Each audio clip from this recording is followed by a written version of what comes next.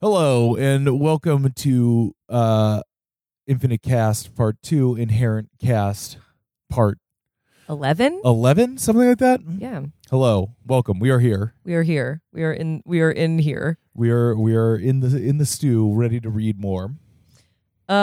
Huge, first of all, just some great Infinite Cast style listening. We, of course, now I'm locked out of the Infinite Cast email box. Yes, I will because get you I logged back in entered sometime today. too many bad passwords.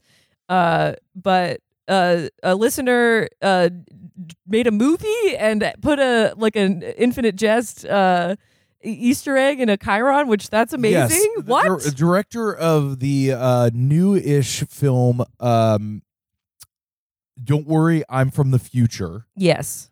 Starring Rhys Darby, mentioned on somebody asked, like, hey, what's the deal with the news Chiron about that giant says feral babies? roving band of mutant hamsters.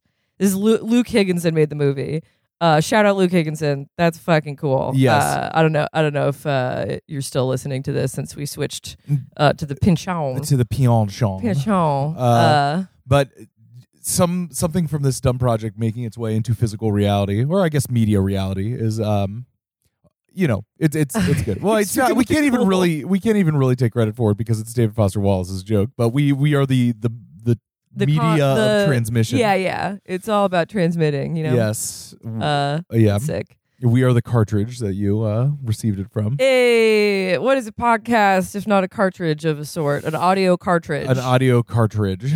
David Foster Wallace failed to realize the audio boom that would occur with the realization that serialized crime shows are interesting to hear while you're doing the dishes. R.I.P. David Foster Wallace. You would have loved podcasts. Would he? I'd probably not. Listen to NPR. He was probably podcasting before it would the pod. God.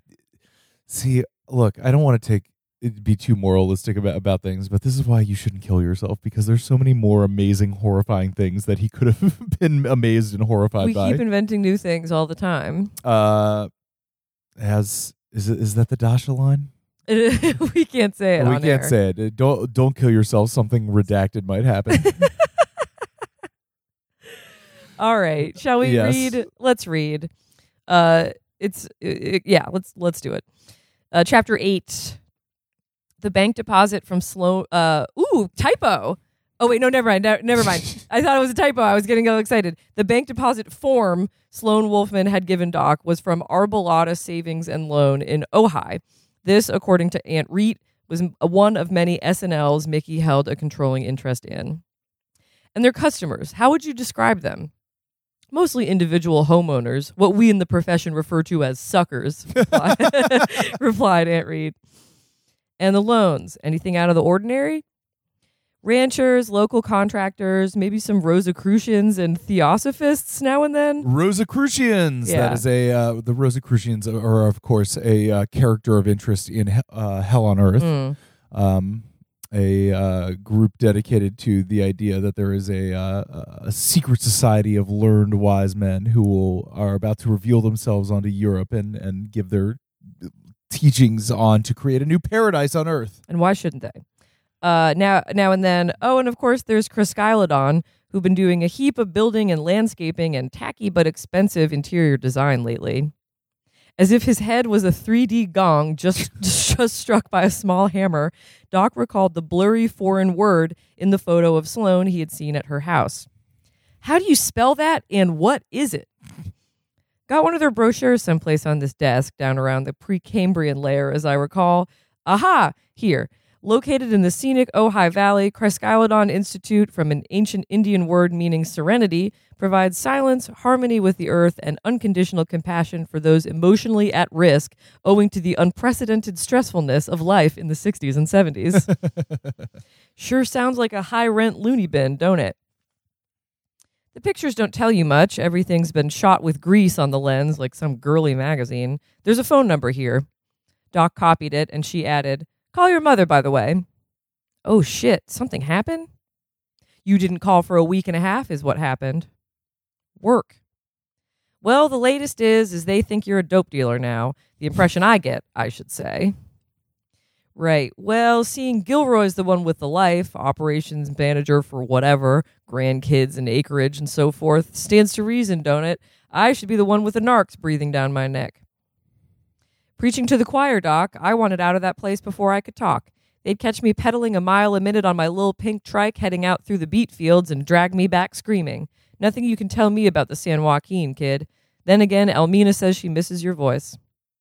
I'll call her. She also agrees with me. You should look at that 2-acre piece out in Pacoima. Not me, man. Still on the market, Doc. And like we say in the business, get a lot while you're young. Leo Sportello and Elmina Breeze had met up in 1934 at the world's largest outdoor rummy game held annually in Ripon. Leo, reaching for one of her discards, said something like, "Now you're sure you don't want that?" And as Elmina told it, the minute she looked up from her cards and into his eyes, she was sure as salvation about what she did want. She was still living at home then, student teaching, and Leo had a good job at one of the wineries, known for a fortified product marketed up and down the coast as Midnight Special. Every time Leo so much as put his head in the door, Elmina's father would go into a W.C. Fields routine. Ah, the wino's friend, yes. Leo began to make a point of bringing some over whenever he came to pick up Elmina for a date, and before long, his future father-in-law was buying the stuff by the case, using Leo's company discount. The first wine Doc ever drank was Midnight Special, part of Grandpa Breeze's concept of babysitting. Doc was home watching division semifinals between the 76ers and Milwaukee, mainly for Kareem Abdul-Jabbar, whom Doc had admired since he was Lou Alcindor, when right in the middle of a fast break, he became aware of a voice down in the street calling his name. For a minute, he flashed that it was Aunt Reet, secretly resolved to sell his place out from under him, showing it at this inappropriate hour to some flatland couple especially selected for their pain-in-the-ass qualities. By the time he got to the window to have a look, he dug how he'd been fooled by a similarity of voices, and it was actually his mother Elmina in the street, somehow in deep discussion with downstairs Eddie. She looked up, saw Doc, and started waving cheerfully. "Larry! Larry!" Behind her, I'm going to have to do... What would you say a Californian born in 1934's voice would be? Not born. They met in California. So give her an Okie accent, maybe. Yeah, Larry. What is an Okie accent? Yeah, who knows? Everybody from that era had the fake Mid-Atlantic accent. Yeah, I'm just gonna make her sound like a screwball actress. Behind her was a double-parked 1969 Oldsmobile, and Doc could dimly make out his father Leo leaning out the window, an inexpensive cigar clamped in his teeth, pulsing bright to dim and back again. Doc was now imagining himself at the rail of a long-ago ocean liner sailing out of San Pedro, ideally for Hawaii, but Santa Monica would do, and he waved back. "Ma, Dad, come on up." He went running around, opening windows and cranking up the electric fan, though the odor of marijuana smoke, having long found its way into the rug, the couch, the velvet painting, was years too late to even worry about. "Where do I park this?" Leo hollered up. Good question.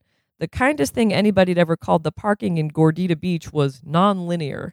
The regulations changed unpredictably from one block, often one space, to the next, having been devised secretly by fiendish anarchists to infuriate drivers into one day forming a mob and attacking the offices of town government. "Be right down," said Doc. "Will you look at that hair?" Elmina greeted him. "Soon as I can get to a mirror, Ma," by which time she was in his arms, not all that put out by being hugged and kissed in public by a long-haired hippie freak. "Hi, Dad." Doc slid into the front seat. "There's probably something down on Beachfront Drive. Just hope we don't have to go halfway to Redondo to find it." Meantime, downstairs Eddie was going, "Wow, so this is your folks, far out," and so forth. "You boys go park," said Elmina. Far out. I feel like far out could make a comeback. I want to bring back giving people a peace sign. I've been giving people peace signs. What kind of people? Just as a wave off. Yeah. I think I need to give peace. I kind of want to do it like passing people on the street. Peace out. Because no one, I don't know if you noticed, but like in LA, if you make eye contact on the sidewalk, people act like you're going to kill them. Well, people are not used to walking. Yeah, here. versus I'm from the soup, Yes. people soup. Far out, man. Far out, man. I'm gonna try to put that in the lexicon. Let's try to use it in a sentence today. You boys go park, said Almina. I'll just hang out with Larry's neighbor here. Doors open upstairs, Doc quickly reviewing what he knew of Eddie's rap sheet, including the hearsay, just don't get in any kitchens with this guy, you should be all right. That was back in 1967, Eddie protested. All those charges got dropped. My, said Almina. Of course, no more than 5 minutes later, having lucked into a spot just down the hill, good until at least midnight, Doc and Leo returned to find Eddie and Almina in the kitchen, and Eddie just about to open the last box of brownie mix. Doc wagging his finger. There were beers and half a bag of Cheetos, and Surfside Slick's deli up the hill was open till midnight for whatever they'd be running out of. When were Cheetos invented? If this were the internet radio show Time Crisis, I would ask for a number crunch from Seinfeld 2000, but alas, it's not that show. Put it in your pocket. We'll think about it later. Yes. All right. Well, I'll look them up and I'll give you a Cheetos. Elmina wasted no time in bringing up the subject of Shasta Fay, whom she'd met once and taken to right away. I always hoped, leave the kid be, muttered Leo. Doc was aware of downstairs Eddie, who'd once upon a time had to listen to it all through his ceiling, throwing him a look. She had her career, Elmina continued. It's hard, but sometimes you have to let a girl go where her dreams are calling her. There did used to be Hepworths over by Manteca, and a couple of them moved down here during the war to work in the defense plants. She could be related. If I see her, I'll ask, Doc said. There were footfalls up the back steps, and Scott Oof came in by way of the kitchen. I forgot about Scott Oof. Yeah. The cousin. Hi, Uncle Leo, Aunt Elmina. Mom said you'd be driving down. We missed you at supper, Elmina said. Had to go see about a gig. You'll be here for a while, right? Leo and Elmina were staying up on Sepulveda at the Skyhook Lodge, which did a lot of airport business and was populated day and night with the insomniac, the stranded and deserted, not to mention an occasional certified zombie. Wandering all up and down the halls, said Elmina. Men in business suits, women in evening gowns, people in their underwear, or sometimes nothing at all. Toddlers staggering around looking for their parents, drunks, drug addicts, police, ambulance technicians, so many room service carts that get into traffic jams. Who needs to get into the car and go anyplace? The whole city of Los Angeles is right there 5 minutes from the airport. How's the television? Downstairs, Eddie wanted to know. The film libraries on some of these channels, Elmina said. I swear. There was one on last night. I couldn't sleep. After I saw it, I was afraid to sleep. Have you seen Black Narcissus, 1947? Eddie, who was enrolled in the graduate film program at SC, let out a scream of recognition. He'd been working on his doctoral dissertation, Deadpan to Demonic, Subtextual Uses of Eyeliner in the Cinema, and had just in fact arrived at the moment in Black Narcissus where Kathleen Byron, as a demented nun, shows up in civilian gear, including eye makeup good for a year's worth of nightmares. This is getting a JOI core right here. We should watch Black Narcissus. That's Never been on seen my it. watch list for a long time. As a reader of high fashion magazines, that gets referenced as an inspiration for a designer's show about once every 2 years. Black Narcissus? Mm-hmm. Yes. I think that is one of those iconic staple icons that hip people steal from. Yes. Every other year. I'm trying to go for something original, but kind of a Black Narcissus feel. Well, I hope you'll be including some men, Elmina said. All those German silents, Conrad Veidt and Caligari, Klein Raga and Metropolis. This bit of people being hidden like film buffs is funny because they did remember the conversation between Doc and Sloane where they started talking about the female DP that like lit her house. Oh yeah. Anyway, no, that's the Chinese the Chinese DP, right? Oh yeah. Yes. Who shot Sweet Smell of Success? Yes. Wow. Complicated, of course, by the demands of orthochromatic film stock. Oh boy. Doc went out to search through the kitchen, having dimly recalled an unopened case of beer that might be there. Soon, Leo put his head in. I know it has to be someplace, Doc puzzled out loud.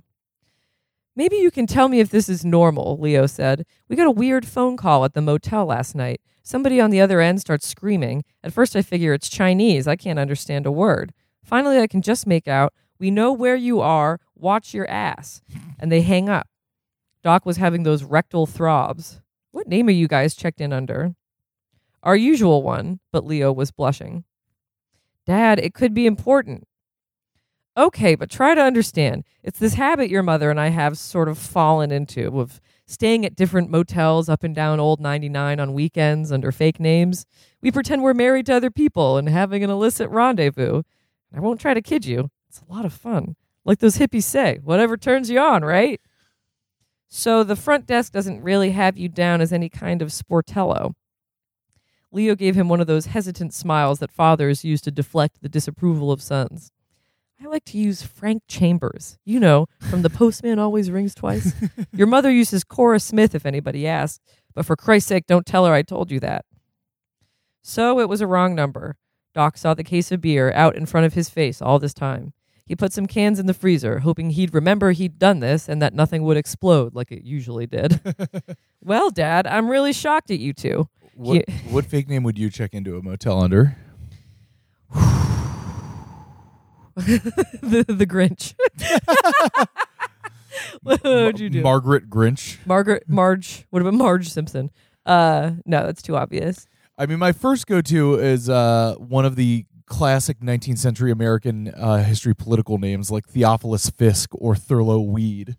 Can you check in a fake name anymore? No, if probably you not. Because you have to show, the first thing you do when you check into a hotel is show an ID. Ugh, these are the things. Motels. These are the things they took from us. I think there are still in motels. Our hyper surveillance society where you have to show an ID to get a hotel room. What ever happened to walking up to a hotel and saying, "Yes, my name is Jackson Weathersby, and I would like a room for one night. Here is $200 in cash." I don't know. It's, you know how I feel like it's really common for young chicks, like girls in college, to make up fake names when they talk to men at bars. Yes. It literally never occurred to me to do that, and I wouldn't know where to start. How am I supposed to lie? I'm way more interesting than some fake chick. Say that I'm in med school or something. Fuck off. I find that weakness. My name is Peggy O'Neill, and I'm studying for my secretarial certification. just pretend. If you're gonna do it, I guess you have to be like, I'm a time traveler. Yes, exactly. Anyway, I'm working at the pegboard at Ma Bell. I just always thought that was so boring. Like Ma Bell. Like, ooh, fake identity when you're. If you want to flirt with men, you be you. Yes. Do you want anything to happen? Don't play with these people. My name. Hey babe, how's it going? What's your name? My name is Hillary Clinton. I'm running for president, and I would appreciate your vote. Check out my policies at Hillary.com. Yes. Honestly, Doc Sportello would be a Doc good Sportello one, or Shasta Fe. How about Doc? Wonder if I started going by Doc Wade.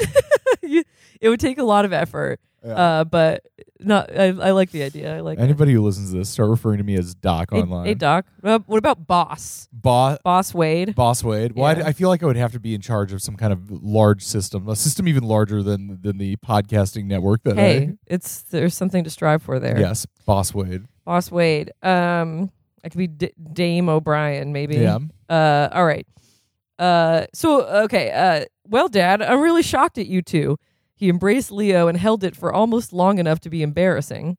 What's this? Leo said. You're laughing at us. No, I'm laughing because I like to use that name. Ha, you must get that from me. Later, though, around 3 a.m., for one of those desolate hours, Doc had forgotten his feelings of relief and only remembered how scared he'd been. Why had he automatically assumed there was something out there that could find his parents so easily and put them in danger? Mostly in these cases, the answer was, you're being paranoid. But in the business, paranoia was a tool of the trade. It pointed you in directions you might not have seen to go. There were messages from beyond, if not madness, at least a shitload of unkind motivation. And where did that mean this Chinese voice in the middle of the night, whenever that might be at the Skyhook Lodge, was telling him to look?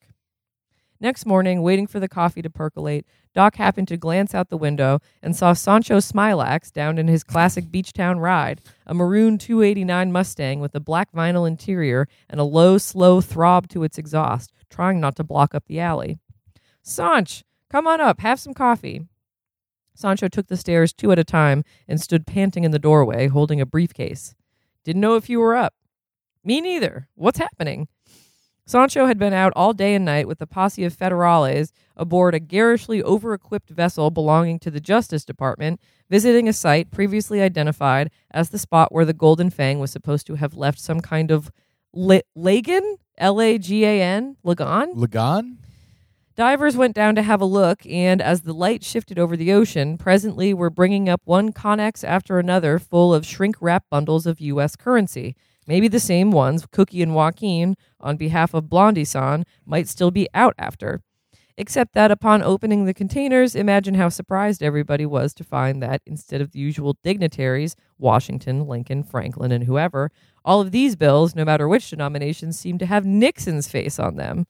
For an instant, a federal... We should have a bill with Nixon's face on it. What is the best bill for Nixon? I think Grant's on the 50. Grant is a pretty Who's on the $2 bill? That would be Jefferson. Fuck Jefferson. Take him off. How about a $7 bill with Nixon on it? It's got to be tricky. A tricky bill. Honestly, take Jackson off the 20. Don't replace him with Harriet Tubman like people want. Replace him with Nixon. Wow. An unpopular opinion. To replace one bad man who at least didn't commit Indian genocide with another bad man who's at least more interesting in his evil. Sure. For an instant, a federal joint task force paused to wonder if they might not, after all, the whole boatload of them, be jointly hallucinating. Nixon was staring wildly at something just out of sight past the edge of the cartouche, almost cringing out of its way, his eyes strangely unfocused, as if he had himself been abusing some novel Asian psychedelic. According to intelligence contacts of Sancho's, it had been common CIA practice for a while to put Nixon's face on phony North Vietnamese bills as part of a scheme to destabilize the enemy currency by airdropping millions of these fakes during routine bombing raids over the North. But Nixonizing U.S. currency this way was not as easily explained, nor sometimes even appreciated. "What's this? The CIA's done it again. This shit is worthless." "You don't want it? I'll take it." "What are you going to do with it?" "Spend a bundle of it before anybody begins to notice." Some thought it was a plot by Chinese communist pranksters to mess with the U.S. dollar. The engraving work was too exquisite not to have some fiendish oriental provenance. That's all capitalized. This is the plot of Rush Hour 2. According to others, it might have been circulating as script for a while now through Southeast Asia and even somehow be negotiable stateside. And let's not forget its value on the collector's market. "Bit too weird for me, I'm afraid." "And dig," said Sancho later to Doc, the law says that before you can get your picture on U.S. currency, you have to be dead. So in any universe where this stuff is legal tender, Nixon would have to be dead, right? So what I think it is it's sympathetic magic by somebody who wants to see Nixon among the departed. That sure narrows it down, Sanch. Can I have some of this? Hey, take whatever. Go on a shopping spree. See these shoes I've got on? Remember those white loafers that Dr. No wears in Dr. No 1962? Yes, dig it. Same identical ones. Bought them on Hollywood Boulevard with one of those Nixon 20s. Nobody examined it. Nothing. It's amazing. Hey, my soap's almost on. Do you, mind? He headed for the tube without delay. Sancho was a devoted viewer of the daytime drama The Way to His Heart. This week, as he updated Doc during lulls, Heather has just confided to Iris her suspicions about the meatloaf, including Julian's role in switching the contents of the Tabasco bottle. Iris isn't too surprised, of course, having for the duration of her own marriage to Julian taken turns in the kitchen, so that there remain between these bickering exes literally hundreds of culinary scores yet to be settled.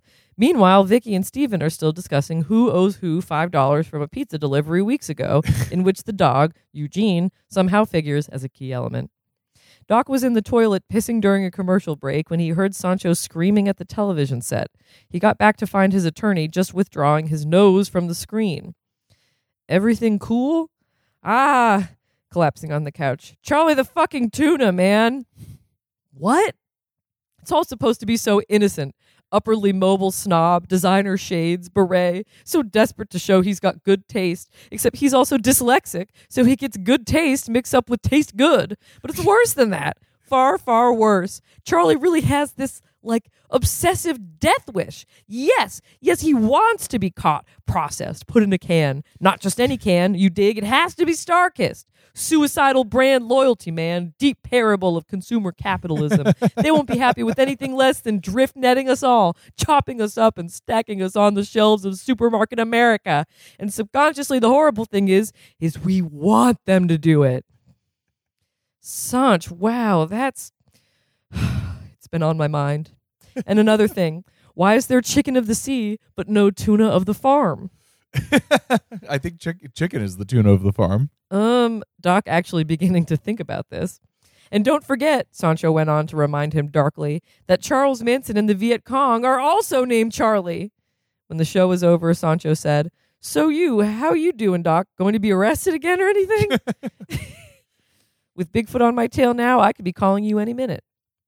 Oh, I almost forgot. The Golden Fang, it seems there was an ocean marine insurance policy taken out on her just before she singled up all lines, covering this one only voyage only, the one your ex-old lady's supposed to be on, and the beneficiary is listed as Golden Fang Enterprises of Beverly Hills. If the boat sinks, they collect a lot of money? Exactly. What if it was a deliberate insurance hustle? Maybe Shasta could still get ashore in time, onto some island where maybe even now she'd be pulling small perfect fish out of the lagoon and cooking them with mangoes and hot peppers and shredded coconut. Maybe she was sleeping out on the beach and looking at stars nobody here under the smog-lit LA sky even knew existed. Maybe she was learning to sail island to island on an outrigger canoe, to read the currents and the winds, and how to sense magnetic fields like a bird. Maybe the Golden Fang had sailed on to his fate, gathering those who hadn't found their way to shore deeper into whatever complications of evil, indifference, abuse, despair they needed to become even more themselves, whoever they were. Maybe Shasta had escaped all that. Maybe she was safe. What's our time? I think that's a good place to stop. We're at 26 minutes. Wonderful. Sorry, I didn't mean to blow into the microphone. It's fine. Why is there no tuna of the farm? This was a joke I thought about when I was a kid, and when the signifier and the signifieds were getting all mixed up. I too thought about the tuna of the farm. The tuna of the farm. It would have to be canned chicken though, which is a thing. Yes. Canned shredded chicken. Tuna of the farm. Tuna of the farm. I was just recalling this great Hesse. Someone's lawn. This great Hesse tweet. Yeah. I love Pynchon because he'll have a really serious chapter about some serious shit happening and then be like, also there was a guy there named Sprite Zero. Sprite Zero. I love that. Yes. That just reminds me of the My Brother and Me joke, where your teen name is your favorite soda and your least favorite soda. I'm Sprite Pepsi and I'm abstinence till I die. Yes.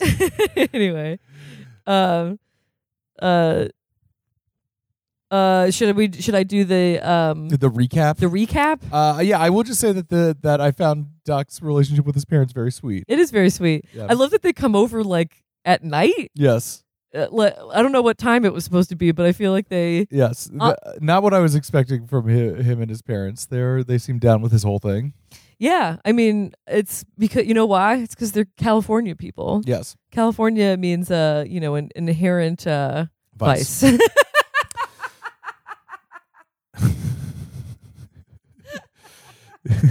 Damn. It do be like that. It do be like that. Living in California is the inherent vice. Yes. You've committed to a certain hedonism of statehood. Yes. The golden state, but not all that glitters is golden. Yes. Et cetera, et cetera. I could go for some Nixon money. Yes, I'm really enamored with the idea of Nixon on one of the bills. I think it's too true to not happen. All right, let me try to steer through this as quick as possible while flipping through the book to remind myself. Yes. Shasta comes to Doc with the problem of her boyfriend and her boyfriend's wife. Then she disappears. Then Tariq Khalil gets him to look into Glenn Charlock. He is looking into Glenn Charlock at Mickey Wolfman's property at Channelview Estates. He gets bonked on the head. He wakes up to Bigfoot. Bigfoot's like, "You did this." He's like, "No, I didn't." Then there's a bit of a détente, a back and forth. Sancho, who I don't think we've seen since he got him out of jail. Yes. Maybe once.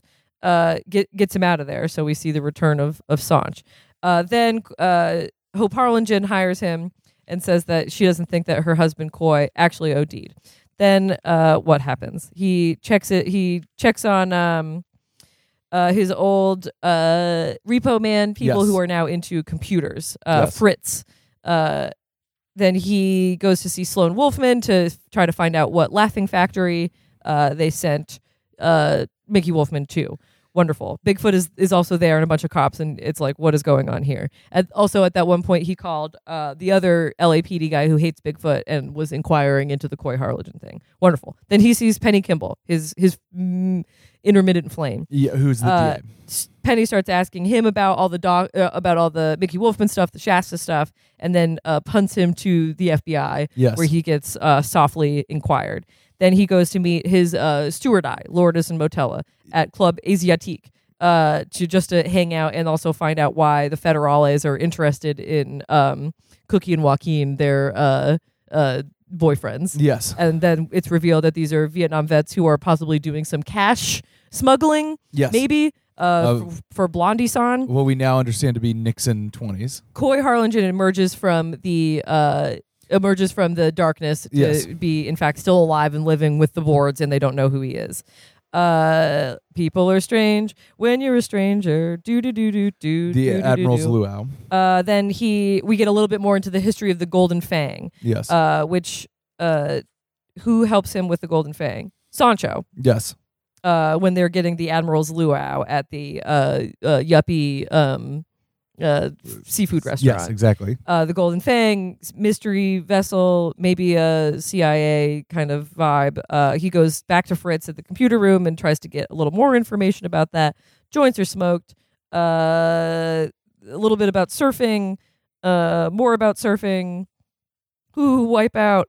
Blah, blah, blah. He hangs out with Sortilege again and her boyfriend Spike, another Vietnam vet. Yes. Then he goes and sees Vehi, Sortilege's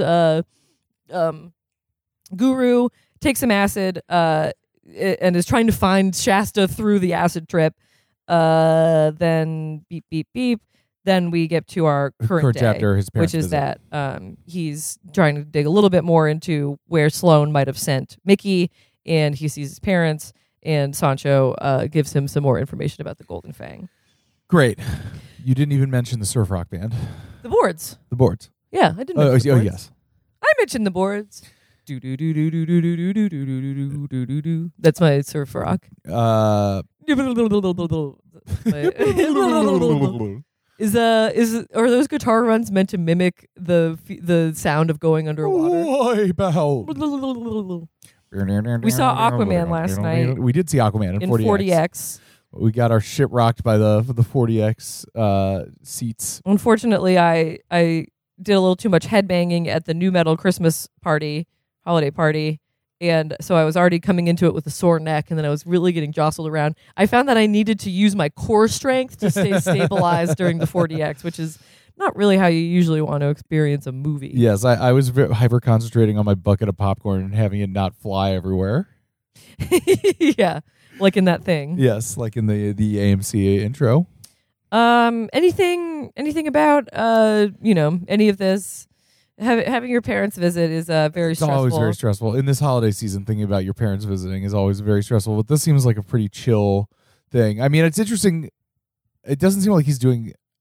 It seems like this could be a vector for intergenerational commentary on like what's going on with people Doc's age versus his parents. I mean, the largest outdoor rummy game. Yeah. But it seems like they're mostly down with what's going on in the culture. And of course, if they were born in 1934, I believe they met in 1934. Met in 1940. Okay, so they're probably born in like the teens. What year? Doc is basically, I think we've determined he's 29, turning 30. Yes. So 1970 subtract 29 is what? I feel like 41. 41.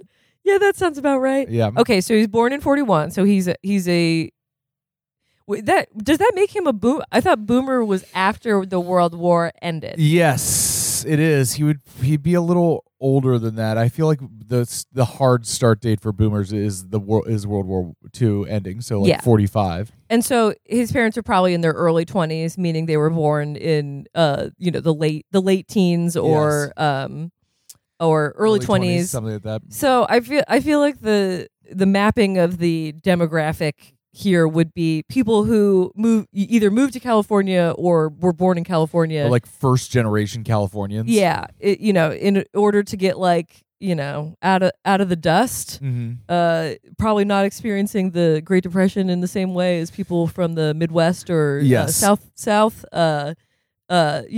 That's where everyone wanted to go to California at that time. Yes. Wasn't that the whole thing? Yeah, but California was not so hot either. That's also when the Epic campaign was going on. Yes. And poverty in California, you know.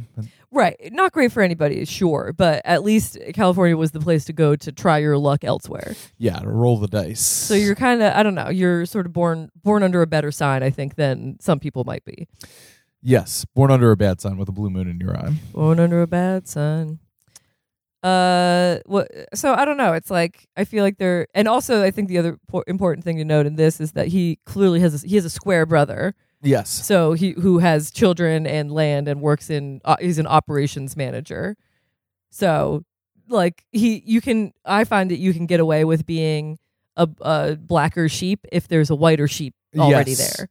Well, it is funny. Which is why it's important to have as many kids as you possibly can. This is an experience I'm not familiar with, i.e. having siblings. But it does seem like if there is one normal one, the parents have this unspoken sense of like, well, we've got like one made it, so the spare can do whatever he or she wants. Yeah. Yeah. The heir and the spare. The heir and the spare, of course. And I think that even though you're not talking about it like necessarily inheriting things, I think in parent mentality, it does go a long way to help to be like, well, one of them's got it figured out. Yeah. It's sort of medieval mentality where it's like I need to have as many as possible so that even if a few, go off the farm, at least someone will help me help me pick the beets, I guess. Okay, so that gives a little more. Aunt Reet was talking about trying to leave home by pedaling her trike through the beet fields. Yes. So these are maybe agricultural people? Beet farmers? Yeah. The Hessa follow-up tweet. Yeah. Other people reading Pynchon. This book is amazing. These two characters are discussing the devastating long-term effects of mustard gas exposure on the human body. Me reading the same part. Yo, Venison Jamf and Dr. Rice Fantastico linked up and need to keep it. Dr. Rice Fantastico? Dr. Rice Fantastico and Venison Jamf. Venison Jamf. I mean, no one is naming. I would say David Foster Wallace and Thomas Pynchon are cousins of just great names. Yeah, great hyper-specific If you're names. writing fiction, like you gotta slay Why not on just the come names. up with a great name? What is it? Oof? What? Scott Oof. Downstairs Eddie. Sancho Smilax. Sancho Smilax. It's all good. Yes. Also, to follow up on earlier, the Cheeto was invented in 1948. Which is surprising to me that they would have that kind of flavor technology that early on. Do you think the dust was that? Do you think the dust slayed in the way that it does? I would love to taste a 1948 Cheeto because I bet it tasted like shit, but still enough to make people go insane. But better than a boiled Brussels sprout, I'm gonna be reading about chip history all day because the Frito company. The initial success of Cheetos was a contributing factor to the merger between the Frito company and the H.W. Lay company to form Frito-Lay. Yes. In 1961. You would like Time Crisis because a lot of stuff they do is like reading corporate chip food history. For example, I learned a hot fact from an old episode that I listened to recently where did you know that Fritos spends no money on marketing? Really? But they still do like I think billions maybe $1 billion in sales a year because it's just like default corn chip.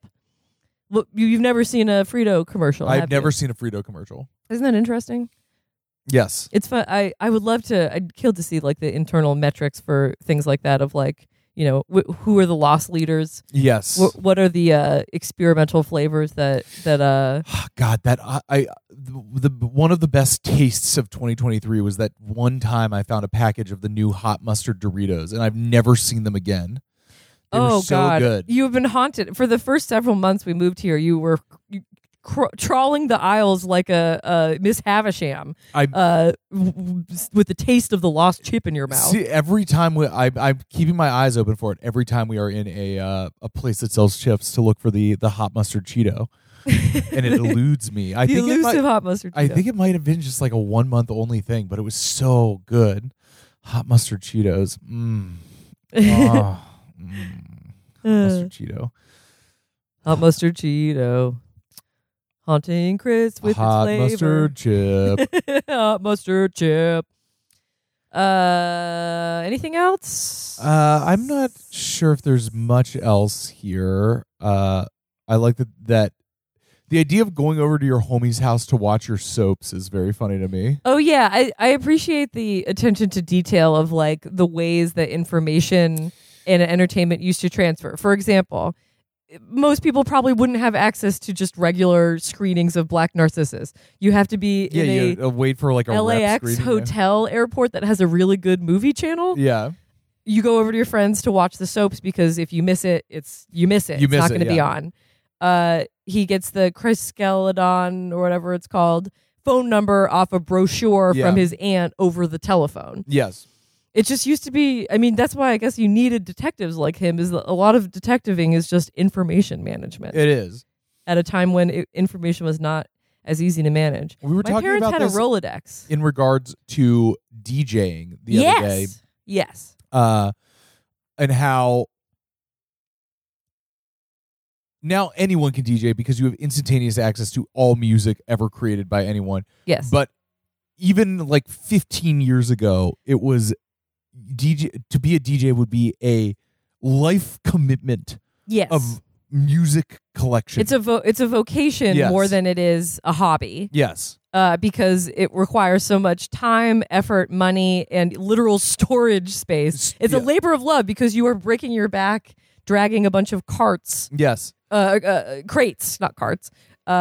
Around with your fucking shit. That great scene in or the great plot in the wonderful movie Party Girl, where her roommate is a DJ, and I really appreciate that it really gets into the nitty-gritty of what being an aspiring DJ in the mid-90s would be. He has all his milk crates of records, and there's a scene where she Dewey Decimalizes all his records. And he freaks out because it's like, oh, no, I had them all how I wanted them. And she's like, no, now you can like sort by genre and artist and everything. But, it's just, to be a DJ in the mid-90s would be to own 20 milk crates of records, Yeah, that you would have to protect. And you have to go life, find them and drag them around everywhere. Yeah. The proliferation of media is great because it gives access to everything, but it's also just like everything becomes meaningless. It devalues things, which I feel like we are at a unprecedented precipice of, especially wondering what music is worth. Because even the places like Bandcamp that you could say somewhat accurately valued music, which again is, I don't think it's perfect, but Steve Jobs really slayed Boots the house down when he said that a song is 99 cents and an album is $9.99. Yes. Access to everything devalues everything, and now it's like, well, we care about music, we like music, we want music. It costs money to make it costs money to distribute it. Where do we meet in the middle? Because no one wants to pay for it. Actually, you know what? I revised that. People do want to pay for it. I think we got to make streaming illegal. I think we do too. I think honestly, and you know what is fucking ridiculous is that Spotify doesn't make any money. It is not a profitable company. It is burning investor capital. What are we doing here? It will find an end. It is essentially legalized piracy backed by venture capital. Not even legalized. It exists in a legal gray zone. It doesn't make money. It is just turning millions of dollars of Silicon Valley investor money into subsidized free music for everyone. Yes. And look, I love Spotify. It's great to just think of a song and be able to immediately play it and hear it, but it's not real. It's not real. And I don't think it has benefited any artists other than Drake and Taylor Swift. And I don't think it's benefited listeners. because you don't have a relation. Like this is what I keep banging on my head about, is that music is made by people and music is listened to by people. Yes. And streaming would like you to forget that. Yeah, they would like you to forget that artists are people, and they would like you to forget that fans are people too. And it is not sustainable, and it will fail. And I will stab and eat the heart of Daniel Ek. That's his name, right? What does Karl Marx say What does about he say? the nature of capitalism? What? All that is solid will dissolve into air. And Damn. that is what you... He was spitting when he wrote that. Karl Marx was frequently spitting. He was spitting.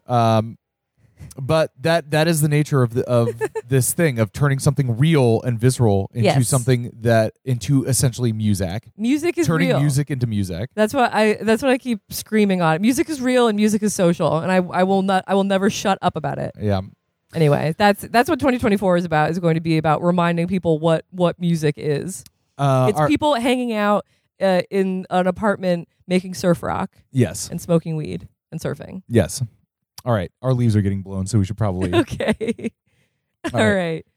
Happy Christmas, and Merry Hanukkah, and all that stuff. Yes. Have a happy and a merry. Solstice. What is the... Chriskylodon? Happy Chriskylodon to all who celebrate. Serenity now. Serenity now. Bye. Bye.